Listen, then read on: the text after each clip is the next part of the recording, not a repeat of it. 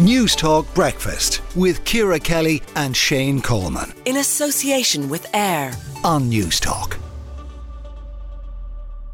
Ireland's review of the handling of the COVID-19 pandemic is said to have a no-blame approach and will not be the UK-style inquiry. Opposition politicians have been told, and Peadar Toibín, Aontú leader, joins us now. Peadar, your response to what you've heard about what the COVID inquiry is going to look like? Yeah, I think that the government's plans are strategically weak. The idea of a mere evaluation of the process of the government is not good enough. I do think that the COVID crisis and the policies that were implemented were unparalleled in Ireland for generations. And I think the enormity of what happened, especially in the nursing homes, demands a proper serious investigation. And, you know, the government planned that this would not be a statutory investigation, and that's the key problem here. Because that means there'd be no power to compel people or papers, and that would be a disaster. It would significantly blunt the ability of the government to carry out this investigation. And some people would be able to ignore it and say, no, I'm not going to turn up at this event. Now, also, the government used to say that it's going to be a no-blame approach. And what they really mean by that is there's going to be no accountability. And I think what we need to do is just investigate what happened, find out the truth, and where accountability is merited, it needs to be apportioned. And so you would like to see some people held to account, for example, for what? What would you like to see people held to account for? For example, so in the first year of COVID, the NTPF sent a letter to all the nursing homes asking them to accept hundreds of people from older people who were in hospitals. So 10,000 people were moved from hospitals into nursing homes in the early days of COVID. Many of these people weren't tested. This had the effect of seeding COVID in many nursing homes, which obviously led to significant deaths in those areas. I think that was a disastrous decision. And I think that's to be fair to you, I think that's a very fair point, Peadar. That is exactly what happened. But that was in the very early stages of the pandemic when we were sort of in crisis mode, and when people perhaps didn't realise the extent of COVID cases here. They didn't realise how many people with COVID were already in the hospitals and that they were transferring people with COVID to the nursing homes. I think it was fair to say that was in the first sort of crisis moments. 6 months. Yeah. It was first 6 months. Listen, none of this was easy, and you know the government were going to make mistakes, and that's understandable. And I think that an investigation can investigate this and still understands that some of these decisions were at the coalface at the very start of the pandemic.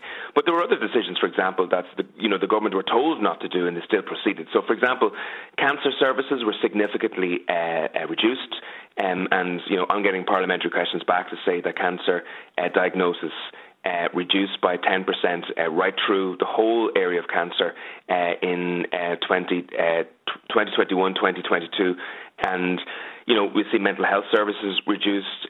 We see that, schools closed in Ireland for far longer than any other country. We see Ireland, the only country in Europe to close the building of homes, and Ireland with the worst housing crisis in Europe. We see NEFIT with extraordinary power. Did we overreact, Peadar? Is that what you're saying? Oh, I've no doubt that Ireland was an outlier in terms of COVID restrictions and the severity of those COVID restrictions. Okay. And what they would say, those who were in favour of such restrictions would say was that we have had, I think we're in the lowest 4 in terms of deaths per capita as a consequence. Yeah, but I would welcome the fact that we had a lower number of excess deaths. But this is the thing, the OECD say that we had no excess deaths actually during that period of time.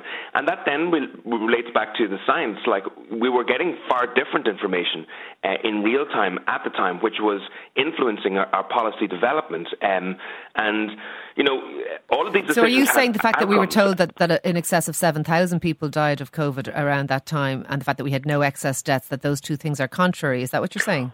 All of these need to be investigated. And what I'm saying is that the decisions around cancer services, mental health services, schools, etc., had serious outcomes.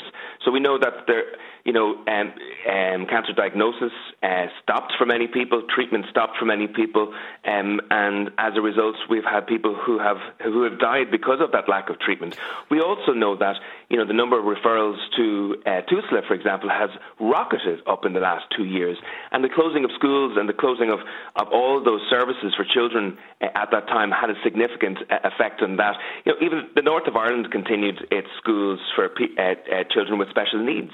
They were closed here with an enormous effect on the ability for children with special needs to be able to... Will any of that be... Is it your understanding... Obviously, we'll be looking into how we reacted to COVID, but is it your understanding that those types of things will be taken into consideration? What we did to schools, what we did to mental health services, the excess deaths we've had post-COVID. We know we didn't have excess deaths during COVID, but we have had since.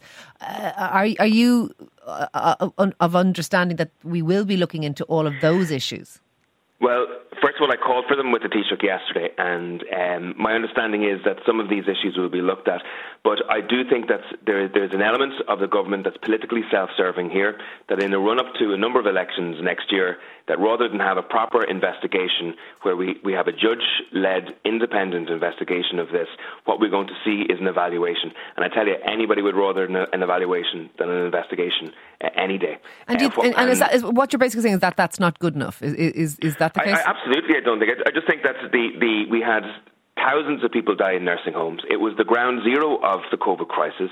The most vulnerable were the most exposed. I can give you loads of examples, for example, whereby there was no staff available to nursing homes. And yes, as Simon Harris had created the Be On Call for Ireland programme, where 70,000 people signed up to help. Only about 400 of those people who signed up to help actually were put to the task of helping. And at the same time, nursing homes were going on Facebook looking for people to come in and help them because they had so few staff, and those staff that they had got COVID and weren't able to help. So, Peadar, just with regard to what you're saying, and what you're saying is all entirely fair, but if we were to have what you're talking about, a statutory inquiry, accountability, maybe blame apportioned to potentially things that maybe weren't done as well as they should have been, could that influence future behaviour so that people were afraid to act in a time of crisis for fear of I suppose, retrospective judgment on their actions? Well, I understand what you're saying. I believe that people need to be able to make mistakes.